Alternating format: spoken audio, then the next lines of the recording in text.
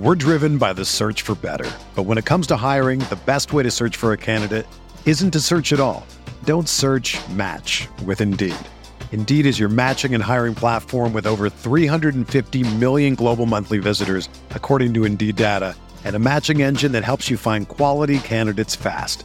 Ditch the busy work. Use Indeed for scheduling, screening, and messaging so you can connect with candidates faster. Leveraging over 140 million qualifications and preferences every day, Indeed's matching engine is constantly learning from your preferences, so the more you use Indeed, the better it gets.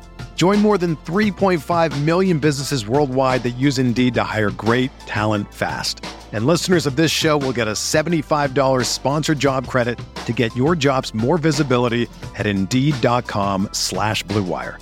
Just go to Indeed.com/Blue Wire right now and support our show by saying that you heard about Indeed on this podcast. That's Indeed.com/Blue Wire. Terms and conditions apply. Need to hire?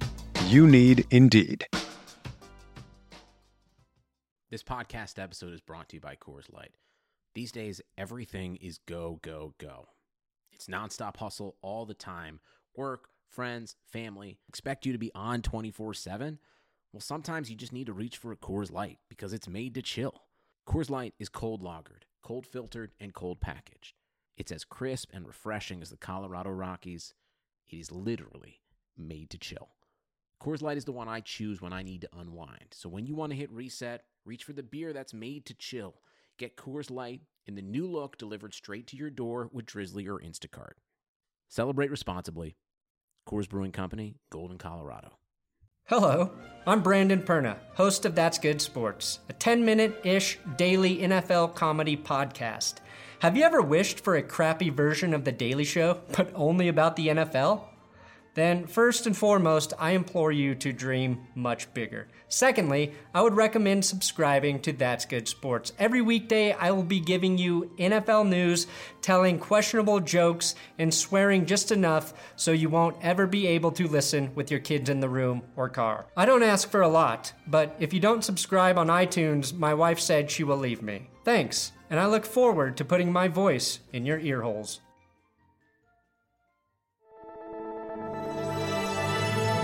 Blue Wire.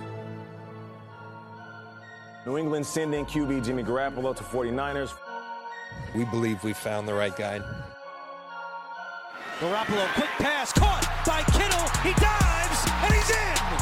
Touchdown, 49ers. Kittle is gonna go. Touchdown.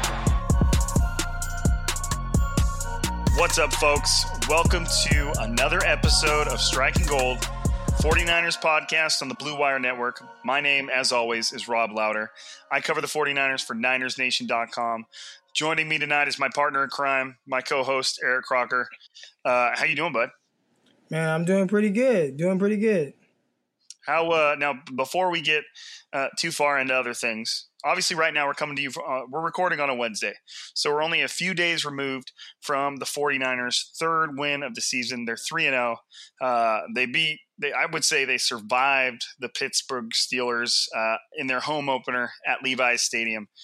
We'll get way more into the intricacies of the game and kind of our takeaways, but Crocker was actually in the stands among the faithful for the game. I had a little bit different view. I was in the press box, so I was kind of watching the game from one side up high. Crocker was watching the game from another side up high. But what did you see, man? Now, those press boxes are pretty sealed tight because they don't want the noise to kind of affect our ability to do our thing. But Levi's Stadium sounded loud, man. What'd you see out there? Yeah, I thought it was a great environment. The crowd seemed to be into it from where I was, at least. That was probably the most packed that I've seen Levi's Stadium. It was pretty – I think we had a pretty nice crowd last year, Monday Night Football against the New York Giants. But outside of that, man, out of the other games I've been to, that by far had the best, atmosphere. Yeah, it sounded legit, and I took a video right before the final snap for Pittsburgh. It was like, 4th and 12 or something like that.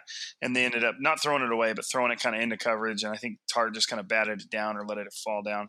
And that crowd was going crazy. It seemed like they were into it. Levi's has kind of taken it in the chin a lot about the home field advantage and the crowd that shows out and whether or not they can actually be loud or not. But I've noticed as the years have gone on that the crowd has just become a bit more home friendly and creating a bit more of a home field advantage because they were loud. And what was funny was the 49ers fans would get loud when the team was on defense and they'd start getting amped up. And you could tell the Pittsburgh fans, which there were quite a few of them who had their terrible towels out there, were also just trying to show up, and they were just like standing up and screaming and waving their towels. It was just funny because I'm like, you realize you're actually helping the 49ers right now by standing up and screaming and getting into it. But it was like they had to do something. They couldn't just sit there. They had their towels. They had to wave them. It was just funny to watch from my seat, just to kind of see the interaction of fans. But back to the game, the 49ers won it. It was ugly. Super ugly, but it was ugly in a way where there's a lot of positive takeaways that you can glean from it, because the biggest thing that the 49ers did is they turned the ball over 5 times. 1, 2, 3, 4, 5. 4 times in the first half. But the big takeaway that you could go from that is obviously they got some ball security issues to work on, but it's not like the 49ers have shown a tendency to turn the ball over a ton in the last couple seasons. But they gave away the ball 4 times in the first half, and the Pittsburgh Steelers, led by Mason Rudolph, who was making his first start of the year, filling in for Ben Roethlisberger, they were only able to get away with 6 points after 4 turnovers. So, and I know you're definitely a defensive-oriented guy, Croc, former DB and all. But, I mean, that's got to say something about a defense's not only ability but, like, resilience, don't you think? Yeah, well, the whole time I thought that it was going to affect just the defense and the 49ers defense and over and over having to be on the field. But it seemed like it didn't. It seemed like they weren't phased, and they played extremely well, and they never – it's easy to kind of start pointing fingers and getting down on the offense when things aren't going well, but they hung in there. They do have good leaders, especially with, Richard Sherman back there who's been through it all. And I loved what he said post-game about how, some wins are going to be ugly. And I think the 49ers defense, they were definitely up to the challenge. And you're going to need that. You're going to need the defense to pick up the offense sometimes. And I thought they did a good job of that Sunday. On the topic of Richard Sherman, like every time that guy talks at a press conference, I'm like more and more impressed. Like the guy is just a leader through and through in every way, shape, or form. Obviously, he's still playing well. He's still shutting down his side of the field. But he just, like, his personality and the way and whether it's win or lose, he's always coming up to the podium for press conferences, kind of taking ownership of his side of the ball and kind of his part of the team and taking ownership of the team in general. And the guy is just such a good leader, and he's so smart and articulate in the way he kind of answers questions. The first couple minutes of him talking, I know he was very complimentary of the Levi Stadium crowd and kind of how they came out. Because he was calling for the crowd before the game to say, hey, show up, help us out. It makes a difference, and he was doing that. And he just talked about the fact that the team had 5, his word for it was resilience. He knew the team turned the ball over 5 times, but it didn't matter. Like, it doesn't matter that happens. You're going to come out and you're going to, play with the same intensity after another turnover as you would after a touchdown type of deal. So it was just, I can't go through and quote, I don't have a transcript in front of me. I can't quote the guy per se, but it's just impressive how much a guy, especially a guy who 49ers fans have grown to hate over the years, can step in and just have such a drastic impact on a locker room and on a team. And you would probably be able to speak on this better than I can as far as what that does for a locker room. But the dude is just, you can tell he's always in the same mindset, like win or loss, whatever's on the scoreboard or whatever. You can tell it's just one of those guys that's steady and provides kind of like a calming personality for the team. I've just been nothing but impressed with Richard Sherman. It's just been crazy to watch. Yeah, well, when you have somebody, in the locker room that's been through it all, he's done it all, I think it kind of, it's infectious and it rubs off on the rest of the people, especially when you start seeing the results and the things that he was talking about. Last year was really tough. A lot of guys in and out of the lineup. He was banged up. He wasn't quite himself. But now it seems like they're clicking on all cylinders early on. It's still early, but you would like to see them continue this momentum. And I think Rich Sherman, he's a really big part of it. Right, and sticking on the theme of cornerbacks, one of the biggest repercussions from the 49ers game against the Steelers is they lost to Ahkello Witherspoon, who suffered a foot sprain in the second half, and he left the game, and he is not expected to return for at least a month. Kyle Shanahan said he's not expected to get back in the lineup or get back to practice for at least a month. So, that if you're including that time frame in the bye week, then he's going to miss at least 3 games. You're probably safe to say that he might miss 4 or 5.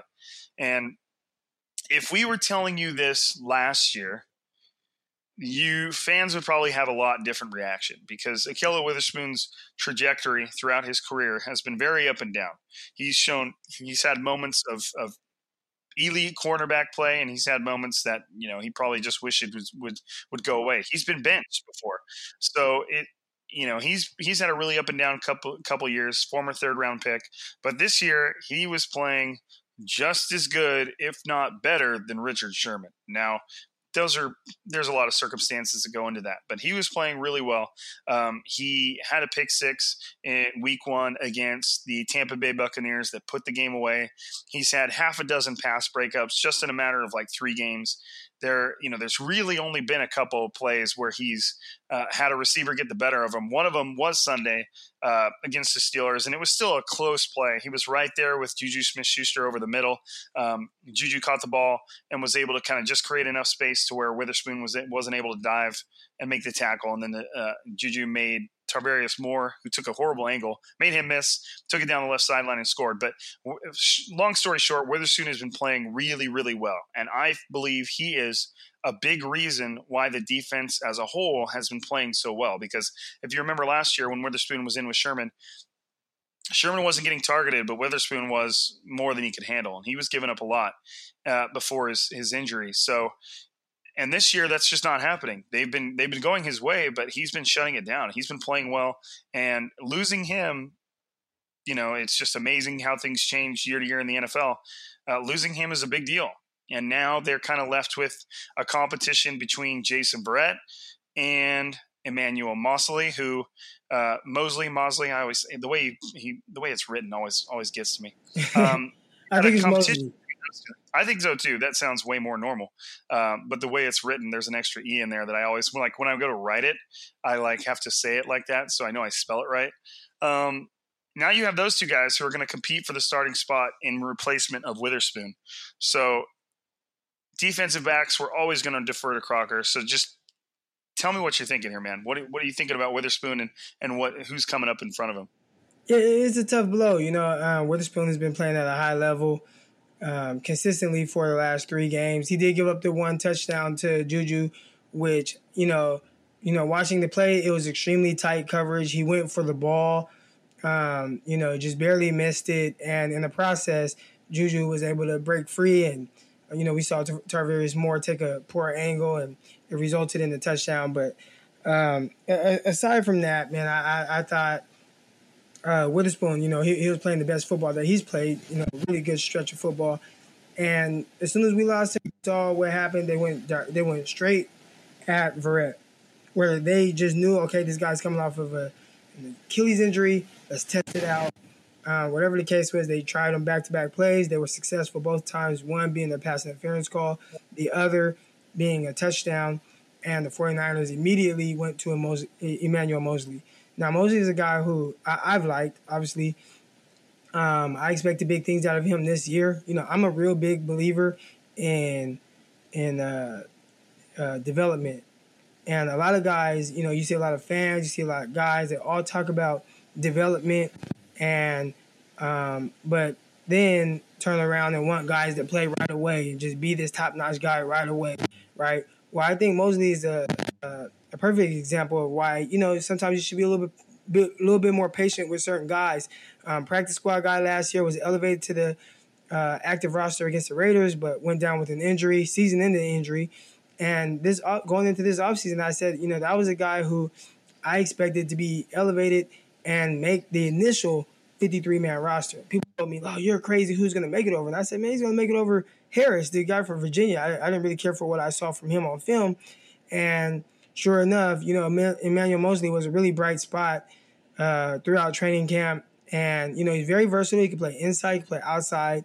But, I'm not saying that he's going to just replace Witherspoon and be perfect, but he is somebody who I believe in. I think that he can play well and at least fill a role until Witherspoon comes back. Right, and everything I've seen from Emmanuel Moseley has looked good. He was one of the stronger cornerbacks throughout training camp, and it was rare to see him in a position where he was being beat. He was always competing for the ball, whether it was 1-on-1s, 7s, or 11s. So I think he's a guy that they can rely on a bit more than I think a lot of people are going to give him credit for. I think just because they see undrafted free agent, they see practice squad last year, they see, that's kind of what the outward persona is. But I think he's got quite a bit more ability than a lot of people are giving him credit for. And I think that, this is a huge opportunity for him. And to kind of go back and touch on what Croc said, the first corner off the bench when Witherspoon went down was Jason Verrett. And Jason Verrett, obviously, when healthy, has been, his I think it was really only one full season where he was healthy, but he put some of the most impressive stuff on tape I've ever seen a corner do, especially that game against Antonio Brown. But he stepped out there, and that was the first time he tweeted, this is what he tweeted right here. He said, "Been 3 years since I've been on that field, dog. They came at me quick. All good. I made it through the storm, and I'm going to shake back." Now, and just to defend the guy, like, it's been 3 years since he was on the field, and they literally, the first play that he stepped on, they went right at him, and he was beat by James Washington, and I don't know for sure if their feet got tangled up or if he just straight up dove forward and tripped the guy because he knew he was beat. But that was the first play. He got that flag. It was about a 30-yard flag, I think, somewhere around there. Maybe a little less. And then the next play, it was a rookie. I think it's Deontay Thompson, I think is his name. Beat him straight down. I didn't see how he beat him, but he beat him straight down the left sideline. It was an easy touchdown for Mason Rudolph. And those were really the only plays that Jason Verrett was in the game. And the 49ers immediately switched him out with Emmanuel Moseley. And it was just, that's all we got to see of him. And he was on a short leash. They were keeping him they were, you could tell they were just kind of waiting to see what they were going to see. And they didn't really like it. And I don't necessarily count Verrett out of the competition. Before his ankle injury during training camp, he was making plays and he looked good. He certainly didn't look how those few plays portrayed him. That, if I'm going to put it one way. So it'll be interesting to see if he can make a run at the job. Obviously, an incredibly talented corner. He's just had to overcome a slew of injuries. More injuries than anybody in any line of work should ever have to endure, but that's just been his career. So that's probably the one main, the biggest downfall of that game was just losing Witherspoon. Obviously, the 49ers are without Staley, and rookie 6th-rounder Justin Skule made his first start, and by all accounts was pretty good. I think Shanahan said after the game that, well, I didn't really need to talk about him on the sidelines, so he must have done a good job, which is really, that's kind of the expression toward offensive linemen. Like, if they're not mentioning your name, then you're doing a good job, because it's usually they're only mentioning it because you got beat. So, that was an interesting thing to see. But before we get too far off the topic of defensive backs, one of the things I saw rampantly on my Twitter in my mentions was when Witherspoon went down, and I tweeted about that Shanahan said he was going to be gone at least 1 month. The vast majority of the comments were, "Okay, time to go get Jalen Ramsey. Let's go. This is it. It's all been set up for us. All they got to do is make the trade. Let's go." And I know, Croc, you're a big proponent of trading for him and getting him on the team, getting him on the squad. So you don't have to do it for a long time because you kind of touched on our last pod, but what's your brief summary of Jalen Ramsey and why would you have him on the team? I just think anytime you have an opportunity to acquire elite talent, it should be something that you seriously consider. A lot of people, their biggest thing is they don't want to give up draft capital. In my opinion, I'd rather give up draft capital for an elite talented player than sit on draft capital and hope that whoever I draft, hopefully for the 49ers at the end of a draft is someone that turns out to be of a talent like Ramsey. Now, the other thing I hear a lot of people touch on is that, hey, the 49ers have to sign this guy, and this guy, right? Well, I've seen several teams now who are up against the cap make a way to sign all the guys that they want to sign. And, very rarely do I see them have to get rid of certain guys. I mean, look at the Cowboys now, right?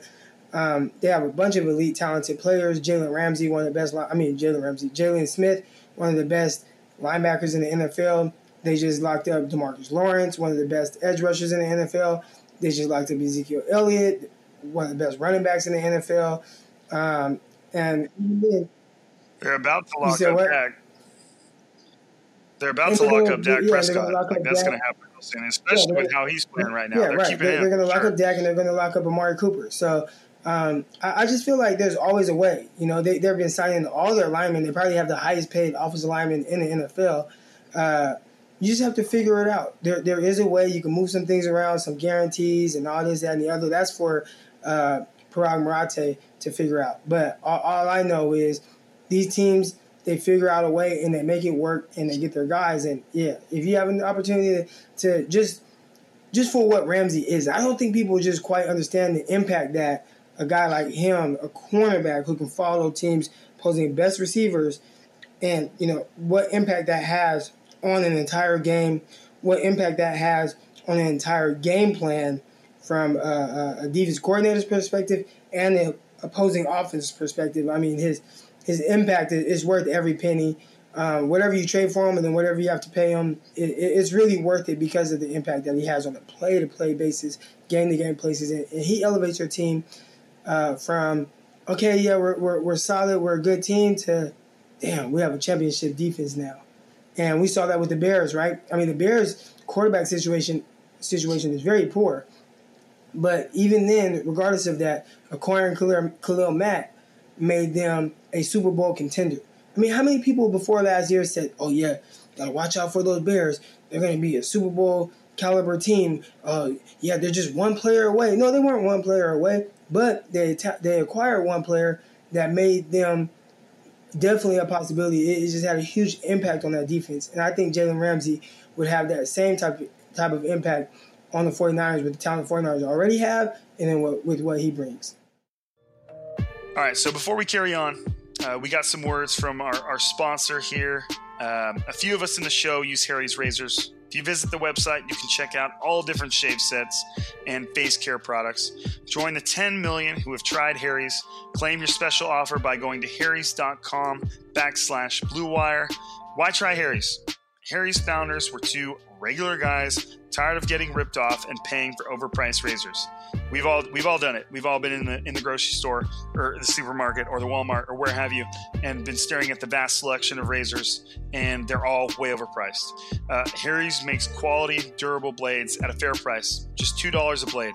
If you don't love your shave, let them know, and they'll give you a full refund. This summer, refresh your wallet and your face with a Harry's trial set. It comes with a weighted ergonomic handle for an easy grip, 5-blade razor with a lubricating strip and trimmer blade for a close shave, rich lathering shave gel that will leave you smelling great, and travel blade cover to keep your razor dry and easy on the go.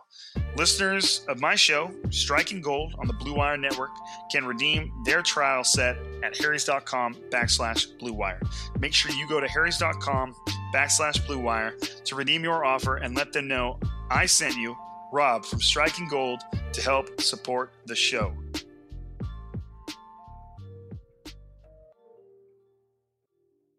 Now, the thing I've already told Croc before we fired up the podcast was I'm going to play a little devil's advocate when it comes to trading for Jalen Ramsey. And I made it perfectly clear to him that if news broke right now while we're recording that the 49ers traded for Jalen Ramsey, I'd be pretty excited for the team because there's no substitution for having one of the league's best at any given position. They're just going to – it doesn't really matter what position it is. You could even be a guard. Anytime you have one of the league's best at any position, they're going to impact the game. And there's just like Croc said, there's really no substitution for just acquiring elite talent. Now, right now, and I don't think that they're going to get this, right now the Jaguars' apparent asking price for Jalen Ramsey is 2 first-round picks, which the 49ers, in the way they're trending right now, that might be in the back half of the first round. Okay, and let's just say the 49ers do give up first-round picks. Now, the simple way to look at that and whether or not a player is worth it is – let's just look at the 49ers' last 2 picks. Nick Bosa has been wildly impressive over the first 3 games. And last year was Mike McGlinchey, who's been a pretty solid right tackle. So, Croc, would you trade right now? Would you trade Nick Bosa and Mike McGlinchey for Jalen Ramsey? No, because that would be assuming that the 49ers were picking at number 2 and number 9. Right. Now, so let's just assume that maybe you get a guy like Brian Burns or something like that. That's a little further down, but he's having just as good a season as I would assume. Let's look at the 49ers late round draft picks, right? Would you trade Jalen Ramsey for what's his name? Joshua Garnett and Jimmy Ward, like something like that. Guys that were taken at the end of the first round. Right. And it becomes a lot more, digestible that way. You're also assuming that what's interesting, and this goes to Croc's point, is NFL GMs are considered successful if they can hit on like 30 to 40% of their picks, which to your average fan, when they list the draft class and they're like, oh, there's only like 3 or 4 guys left of this draft class on the team, they don't realize that that's like the GM doing his job. It's such a crapshoot that it's just difficult. And so, you have to assume that even though they are first-round picks, that doesn't mean you're going to hit on the player. And like Croc said, the 49ers seem like they've hit on their last 2 picks because you have a higher chance of hitting on them in the beginning, where you have things that are like surefire talents. But, like Jimmy Ward and Josh Garnett, both those guys are, pretty much – not you trade him for Jalen Ramsey. I'll just say that. So, and then the other thing is the 49ers have $20 million in salary cap space right now. And like Croc said, we all watched like a few years ago when the Denver Broncos did it. They like signed everybody. And then the Los Angeles Rams did it. They signed everybody and somehow they were okay. I'm not a salary cap guy, but I know if you've got $20 million on the books and I can click this button, let's see what it becomes next year. Next year goes up a little bit, 27. I don't have it all right in front of me as far as who they're losing. But there are ways to create money where signing somebody like Jalen Ramsey to, let's say, $20 million a year, because he's going to want to be paid like the best cornerback in the NFL. That's just how it works. Whether or not he is or he isn't, that's just what he's going to get paid. And then the next best corner will do the same. And it'll just keep going, just like how you've seen from the quarterbacks. So, and one way you have to look at this too is I would say Richard Sherman sticks with the team for 1 more year, unless something happens this season or during the off season that kind of makes him want to, he's signed through 1 more year and he's due $10 million. Only $9 million of that only $1 million of that is guaranteed. But let's just say he sticks with the team for 1 more year. But you're really looking at 1 year where in this reality where Jalen Ramsey's contract would exist with somebody like Richard Sherman's. And then all of a sudden $10 million come off the books. So then absorbing the impact of Ramsey's contract becomes a lot less. You also have somebody like Jerick McKinnon, who in next year is due, got it right here, $8.5 million. Do you really think the 49ers are going to have him on the roster for that amount of money? Absolutely not. They might keep him on the roster. They might restructure. I would like to see them do that, considering how excited Shanahan was to get him on the roster. But he's not going to be on the roster for that amount of money. Now they're also on the flip side. They're also going to have to sign guys like DeForest Buckner or George Kittle. Neither of which I think the 49ers should even remotely consider letting walk out the door. they're just two guys who have immediately established themselves as like, one, leaders on the team, and two, leaders on the football field, and some of the best at their position. So I understand money gets tight. There's a lot of GMs out there who can justify not paying defensive linemen, but you pay somebody like DeForest Buckner. He just is everything. So they have to sign those guys, and that's going to push them right up against the salary cap. So there's a ton of ways where, the draft capital that the team's going to have to give up to get somebody like Jalen Ramsey is also what saves them in the salary cap, because you're paying – if you're hitting on those picks, and that's a huge if, you're paying a much drastically reduced cost for premium players. Like what they're paying right now for Nick Bosa is, they're paying like, I don't know, $6-7 million a season for a guy who, if he was on his second contract playing exactly how he was right now, would be worth 17, 18, 19 million, 20 million. I don't know, So there's all kinds of variables to it, but I think I tend to lean towards Crocker's view in that it's kind of, it sounds ignorant of us maybe, but it's like, just sort it out. You have a chance to get a guy, you have a chance to get Jalen Ramsey. Just work it out later. Right. Like, and inevitably, and another thing, you have guys like Solomon Thomas. Is he going to be on the team in 2 years, a year? He's due $9 million. There's a lot of room that they can create. That would help support something like this. Even Dee Ford, he's got a huge contract that they might try and play with a little bit, just because of injuries and stuff like that. So I can talk to myself literally on this and go back and forth. There's obviously so many things to consider, but ultimately I start to lean towards Crocker and the fact that when you have a chance to get a player that good, you get a player that good, and you just work with it. And pretty much, it's Jalen Ramsey, bro. Like that thread that you created, and if you haven't, follow Eric Crocker on Twitter at Eric_Crocker. He created an entire thread of Jalen Ramsey following DeAndre Hopkins around the field, and for the most part, from a receiver standpoint, won that matchup. And in my opinion, DeAndre Hopkins is the best receiver in the NFL. He held Hopkins to 5 catches for 40 yards. On several more targets. And in some of those catches, it was 3rd down and 3, and Hopkins caught the ball for a 2-yard gain because Ramsey was just so smothering and stopped him short of the first down. So that's just the impact that he has. I've seen him do it to several receivers, including guys like T.Y. Hilton, where he just holds them to just very minimal yards. He did the same thing to Tyreek Hill. He slammed Tyreek Hill and knocked him out the game this year. It's just what he brings to a defense, his attitude. He's really reminds me of a young Richard Sherman, and even more talented version of Richard Sherman. Just what he brings, man. And you acquire the talent, you figure out the rest, and you just have an extremely talented defense, a Super Bowl caliber defense, if that's what the 49ers aspire to be. Well, the interesting thing about doing a trade like that too is you've allowed, yes, you have to pay dearly for it. Multiple draft picks. Like I said, I don't think that the deal is going to be 2 first-round picks. I don't think that's going to be what it is. I think that's just their starting point, their high starting point. But you're basically paying both in salary cap and in draft picks for another team to like surefire scout for you. Like you're paying a premium cost for a player that you already know is good. That you already not even good, like one of the best, and to me that is worth a little bit more of draft capital. Rather, it's just they've removed all the guesswork from it, and you know exactly what you're getting. And by all accounts, Jalen Ramsey doesn't come with personality issues. There's really never been anything about his problems in the locker room. He's just a guy that wants to get paid for being one of the best. So, but anyways.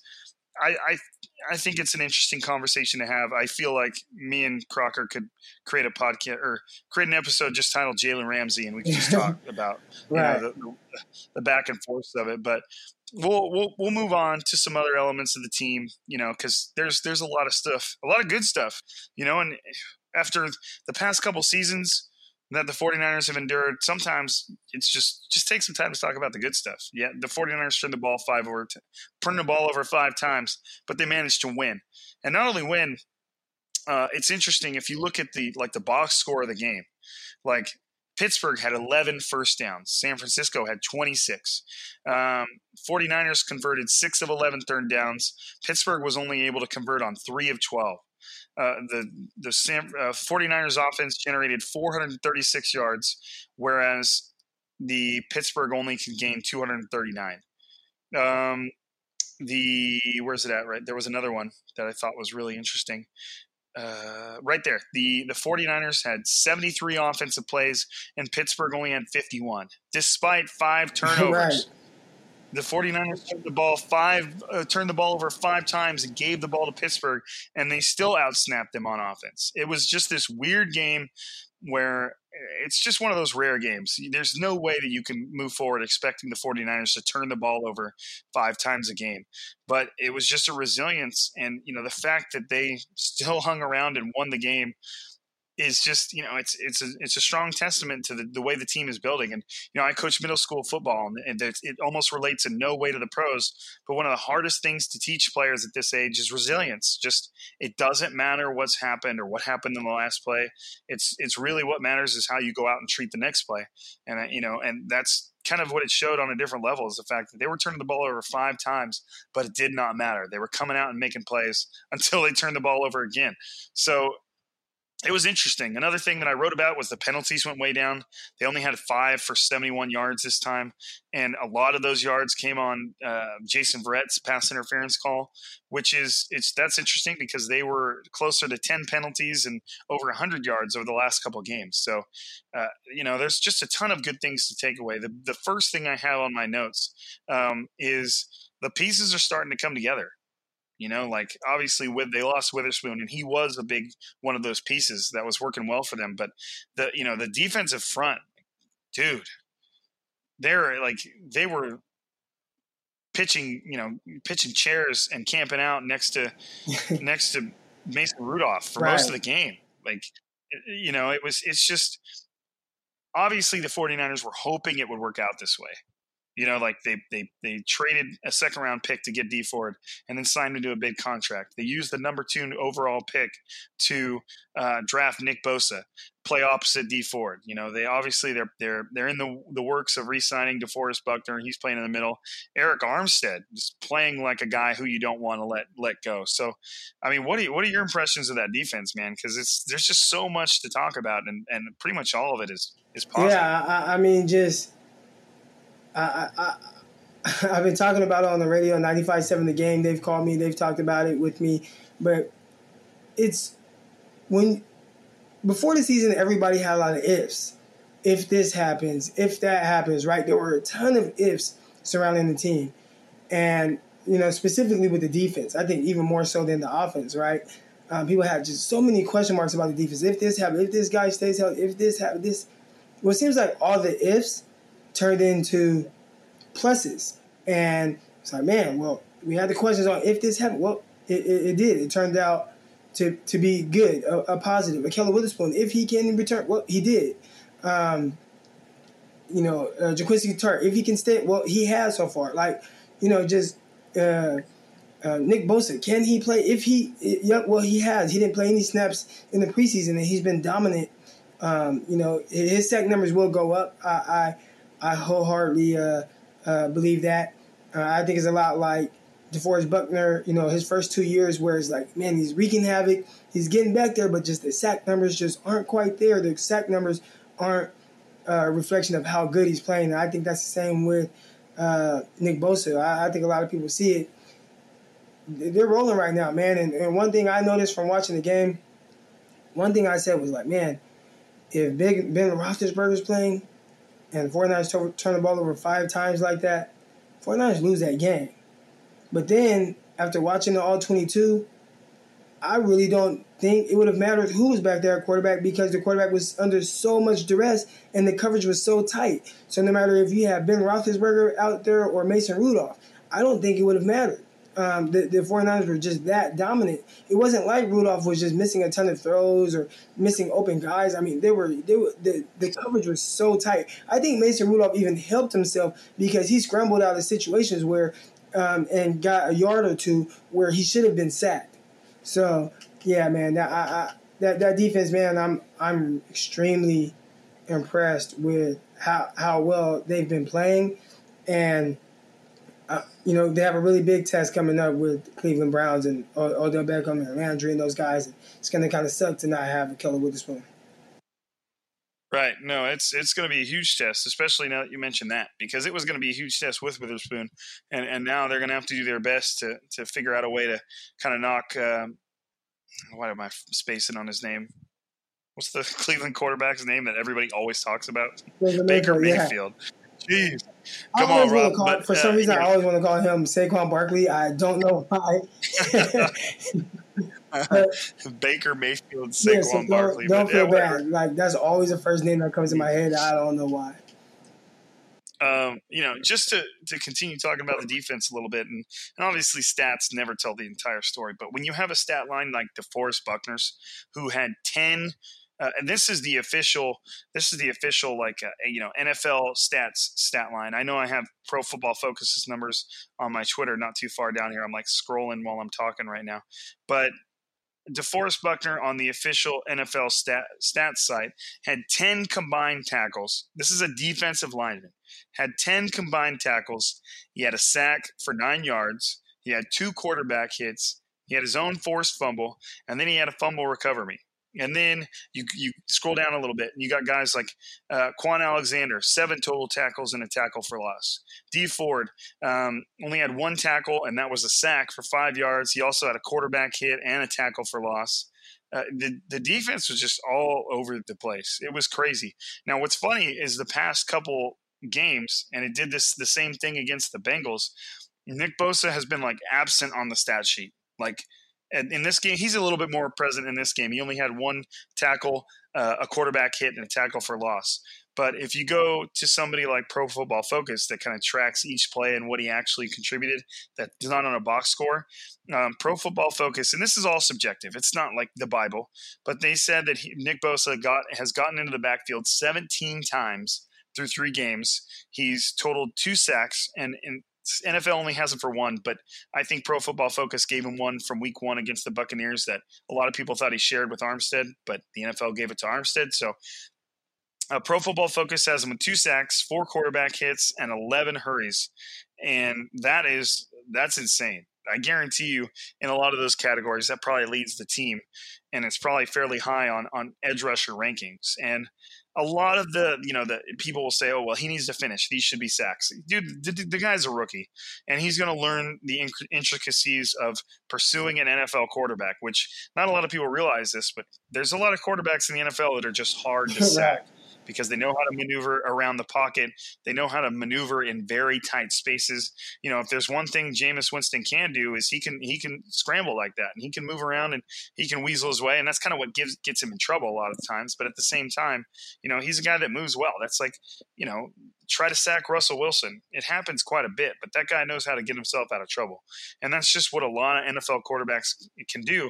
And that's just something Nick Bosa is going to have to learn over time. But the fact that he's routinely beating offensive tackles, and I don't know the name of the Steelers' offensive tackle, but I know he's very highly regarded. Right. And I know I saw more than a few highlights of Bosa just absolutely embarrassing him. And what's interesting about that is when he showed up to the 49ers training camp, Bosa was embarrassed Staley a couple times. And everybody was just probably like, oh, Joe's just coming back. And, he probably didn't know what to expect or whatever. And, Joe started getting winning his own reps against Bosa and stuff like that. But, it's different when Joe Staley gets to go up against Nick Bosa every single day of training camp and every single day of practice. So they get to know each other really well. Well, opposing offensive linemen get 1 chance to go up against this guy throughout the game. And, whatever you're going to learn, you have to learn fast. And it's just been so impressive how many different ways I've seen Nick Bosa beat established offensive linemen already. Some of them he's like making the guy miss completely, like where he's barely touching him. So it's been – in a way, Bosa has been better than I even thought he was going to be, even though I already had a high opinion of him, if that makes sense. No, I'm right there with you, man. He's been really good. I was one that said that, you know what, I don't think his upside is quite as high, but I think he'll just come in and be a really good player. But just how good he's been has even been, even surprising to me, somebody that thought he was really good. I was on board with taking Quentin Williams over him, and I think that would have been a mistake. We just seeing the type of impact Bosa has on every single play. And he plays a lot. He plays a lot of snaps. Right, yeah, and I know that he plays a lot of snaps, but the 49ers have still been able to rotate him in there pretty well. He's not like Buckner's rookie season where he literally played 99.9 snaps, and the poor guy was just driven into the ground. But, it's crazy that, on that note, it's crazy that Buckner really has had no injuries. That's just wild to me. But, another thing that stood out to me was this is on, I tweeted that it's on the surface, but right now the 49ers have a top 5 offense and a top 5 defense. The offense is averaging 421 yards per game, and that's good for 4th. The defense is allowing an average of 282 yards a game, and that's second behind the Patriots. And they have a shutout to their name, and they've only allowed 199 yards a game. So, and the first reply I knew I was going to get was, oh, well, yards don't really matter. How do the points what do the points say? Well, the 49ers are averaging 32 points per game, and that ranks 5th in the NFL. So there really isn't a drop-off from the offense. They're a legit top 5 offense right now, even with the mistakes that Garoppolo's made or the offense has made as a whole. And, the defense, and it's not even that big of a drop-off for them. They're allowing 18 points per game, and that's good for 9th. So when you score an average of 32 points a game, but you allow 18, you get wins. That's just how it works. So, it's been impressive to just watch the team finally come together. And keep in mind, disclaimer, we're talking about a 3-game sample size here. It's relatively small. None of the teams the 49ers have played have been good against other teams per se, but at the same time, that's what good football teams do. They play bad football teams and they beat them. So you can't necessarily fault them for the quality of teams that they've. I think Richard Sherman tweeted that. He said we can only play the teams that are on the schedule. Once we play somebody that you respect more, we'll see how it goes. But and another thing, and I know you already texted me that you wanted to talk about this, but Croc, was Jimmy Garoppolo, bro. The dude is playing really well. Yeah. You know what I mean? He's made a few mistakes here and there, but I tweeted about this too, I wrote about it, is Sunday, despite what you're going to see on the box score, Sunday might have been one of his best games in a 49ers uniform. Yeah, no, he's been playing extremely well, man. To me, he reminds me, and I've kind of compared it to Tony Romo, where it's not, and I would say just all around Tony Romo, right? When you think about Tony Romo, coming into the league, it wasn't pretty. He had his ups and downs. And I think you see kind of Jimmy Garoppolo, who's only started, 13 games now? So along the same line, just really small sample size, but you see the potential there. And just like Tony Romo was an undrafted guy, same college, right? They went to the same school. You saw he was prone to make some really bad decisions. And sometimes that cost the Cowboys even a chance at a playoff berth. I remember playing the Redskins late in the year. I think it was week 17, and Romo threw 3 interceptions, threw the game away. You see some of that same kind of wild card gunslinger with Jimmy Garoppolo, but the same things that you kind of hope that he improves on are some of the same reasons why he's able to make that game-winning touchdown throw, where he's threading in between 2 guys and not really thinking about, where exactly he's, who's there, what could possibly happen. I mean, he was just, I'm going to throw this there and it's going to be a touchdown. And you want him to keep that same mindset. You don't want him to change that. So, you're going to have ups and downs. There's some things that he can't control. Some balls bouncing off a guy's hands. One was a little bit behind the running back, but, I think moving forward, man, he's just getting better each game. I think you'll continue to see him make some throws that are kind of iffy, but, other throws that make you say, damn, let's just be a little bit more consistent with that.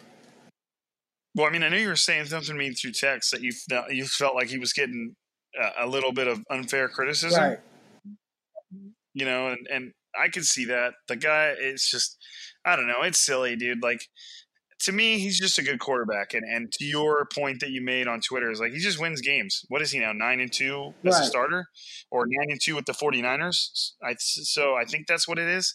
I can't remember exactly what it is. It's 9-2 with the 49ers, 11 out of 13 overall. Right. So, and I've always, kind of bought into the idea that wins don't necessarily define a quarterback. But at the same time, if you just have to watch Jimmy Garoppolo play. And yes, he makes some bad decisions from time to time, but he is just, he just has that mentality that he's just a gunslinger. He's going to go for it. He doesn't care that he just threw an interception. He's still going to try and make those tight window throws. And like you said, like that last throw to, he had just fumbled the ball it was kind of an exchange fumble between him and Richie James, but they just fumbled the ball, and the 49ers, Eric Armstead makes that amazing play where he punches the ball out for James Conner. DeForest Buckner recovers it, and the offense is right back in scoring position. And what do? They second down on the 5-yard line. They dial up a pass play, and Jimmy Garoppolo threads it into Dante Pettis. So, it's just a matter of just like go out there and play your game. You know what I mean? You just got to understand that Jimmy Garoppolo is going to be a little bit more reckless. He's definitely, and his arm strength is coming back. That release is crazy. I posted one clip on Twitter today where he's basically, I think it's Bud Dupree, has basically got a free release right at him. It might have been TJ Watt. He's got I don't remember who it was, but it has a free release right in his face. And he basically kind of just stares it down. And right before he gets hit, sidearms the pass is so quickly thrown that you can barely pick it up on video, and just flings the ball to Matt Breida out in space. And he picked up like 15, 20 yards on the play. And it's just stuff like that. Like, okay, that's cool. That's fine. You can be my quarterback, just stuff like that, where you just have to appreciate the quality of plays being made. And there will always be ups and downs with every quarterback, even the best ones, but it's just been impressive to watch what he's been able to do. And you still have to realize he's essentially still in one full season's worth of starts within Shanahan's offense. And, you go back and look at guys like Matt Ryan. Matt Ryan wasn't good in Shanahan's offense till the second year. And then they broke records. Their offense broke records. So it's just, I think there's always going to be ebbs and flows of Garoppolo's game and the style he plays, but I'm kind of just here for it. It's fun to watch. It's entertaining football. 49ers are scoring a lot of points. I'm not sure you want less turnovers, but who knows what who knows what you're going to get. But to me, that's just good football sometimes. So I think we are, one more thing I wanted to touch on, and I know you and I have talked about him before, Hurd, is the 49ers are going to get Jalen Hurd back, or expected to get Jalen Hurd back after the bye week. That's this weekend. The 49ers are currently in the middle of their week 4 bye. They're supposed to get Jalen Hurd back, and if do you think that he's going to offer the offense something different that they don't already have? Yeah, I mean, I don't know to what extent. I don't think it's going to be something that – he's catching 5 passes for, 80 yards, but I think, just kind of how they've used Jeff Wilson, right, where he's had a specific role and, he doesn't touch the ball a ton of times a game, but when he does, he's scoring touchdowns. I think it'd be something like that for Jalen Hurd where, maybe he doesn't touch the ball a bunch of times, but when he does, it's an impact play, whether it's for, a key first down, or I don't even want to say a key first down, but just something to move the sticks, something to just get the ball in his hands and let him run with that, power and force that he does in the open field. I think that's where, he'll have his value. Yeah, it'll be interesting to watch because, I wasn't sure what to expect from him. He's a super interesting prospect. He's way more refined as a wide receiver than you expect, given he just started learning the position a few years ago, a former running back, but the guy's 6'4", 225. And his first game as a 49er, he made a big impact. He caught one pass from Nick Mullins over the middle of the field, and he basically squared up with a Cowboys safety and drove him back into the end zone, just plowed right over the guy essentially. And that was impressive to see. And if you kind of just listen to his personality and talk to him in interviews and he seems exactly like the type of guy that takes a lot of pleasure in running somebody over. He was in like 3 fights within the first week of training camp, which was funny to watch. And he's just a big dude. He's a former running back, so he's got that mentality. He doesn't mind getting hit, and then the very, not very next play, but I think it was just a few quarters later, or the next quarter, he caught an end zone fade ball from Mullins. It was a perfect pass. Might have been from Beathard, actually. I can't remember. It was a perfect pass. He went up and got it, used his frame to create some separation off to his right, and just went up and got it and scored another touchdown. So, both those things right there are elements the 49ers offense could use, especially in the red zone. They're not necessarily having a problem scoring right now, but you can always use more big dudes to score touchdowns. But I think that's going to wrap it up for us. As always, we quickly for us, hopefully it felt quick for you guys too, but quickly race through 50 minutes of podcast when we're supposed to only go 45. But as always, I want to thank you guys for listening. I appreciate it. It's the only reason we could do it. We wouldn't be here doing it if you guys weren't listening to it. So I appreciate you guys listening. Crocker and I will be back. Should be a week from today.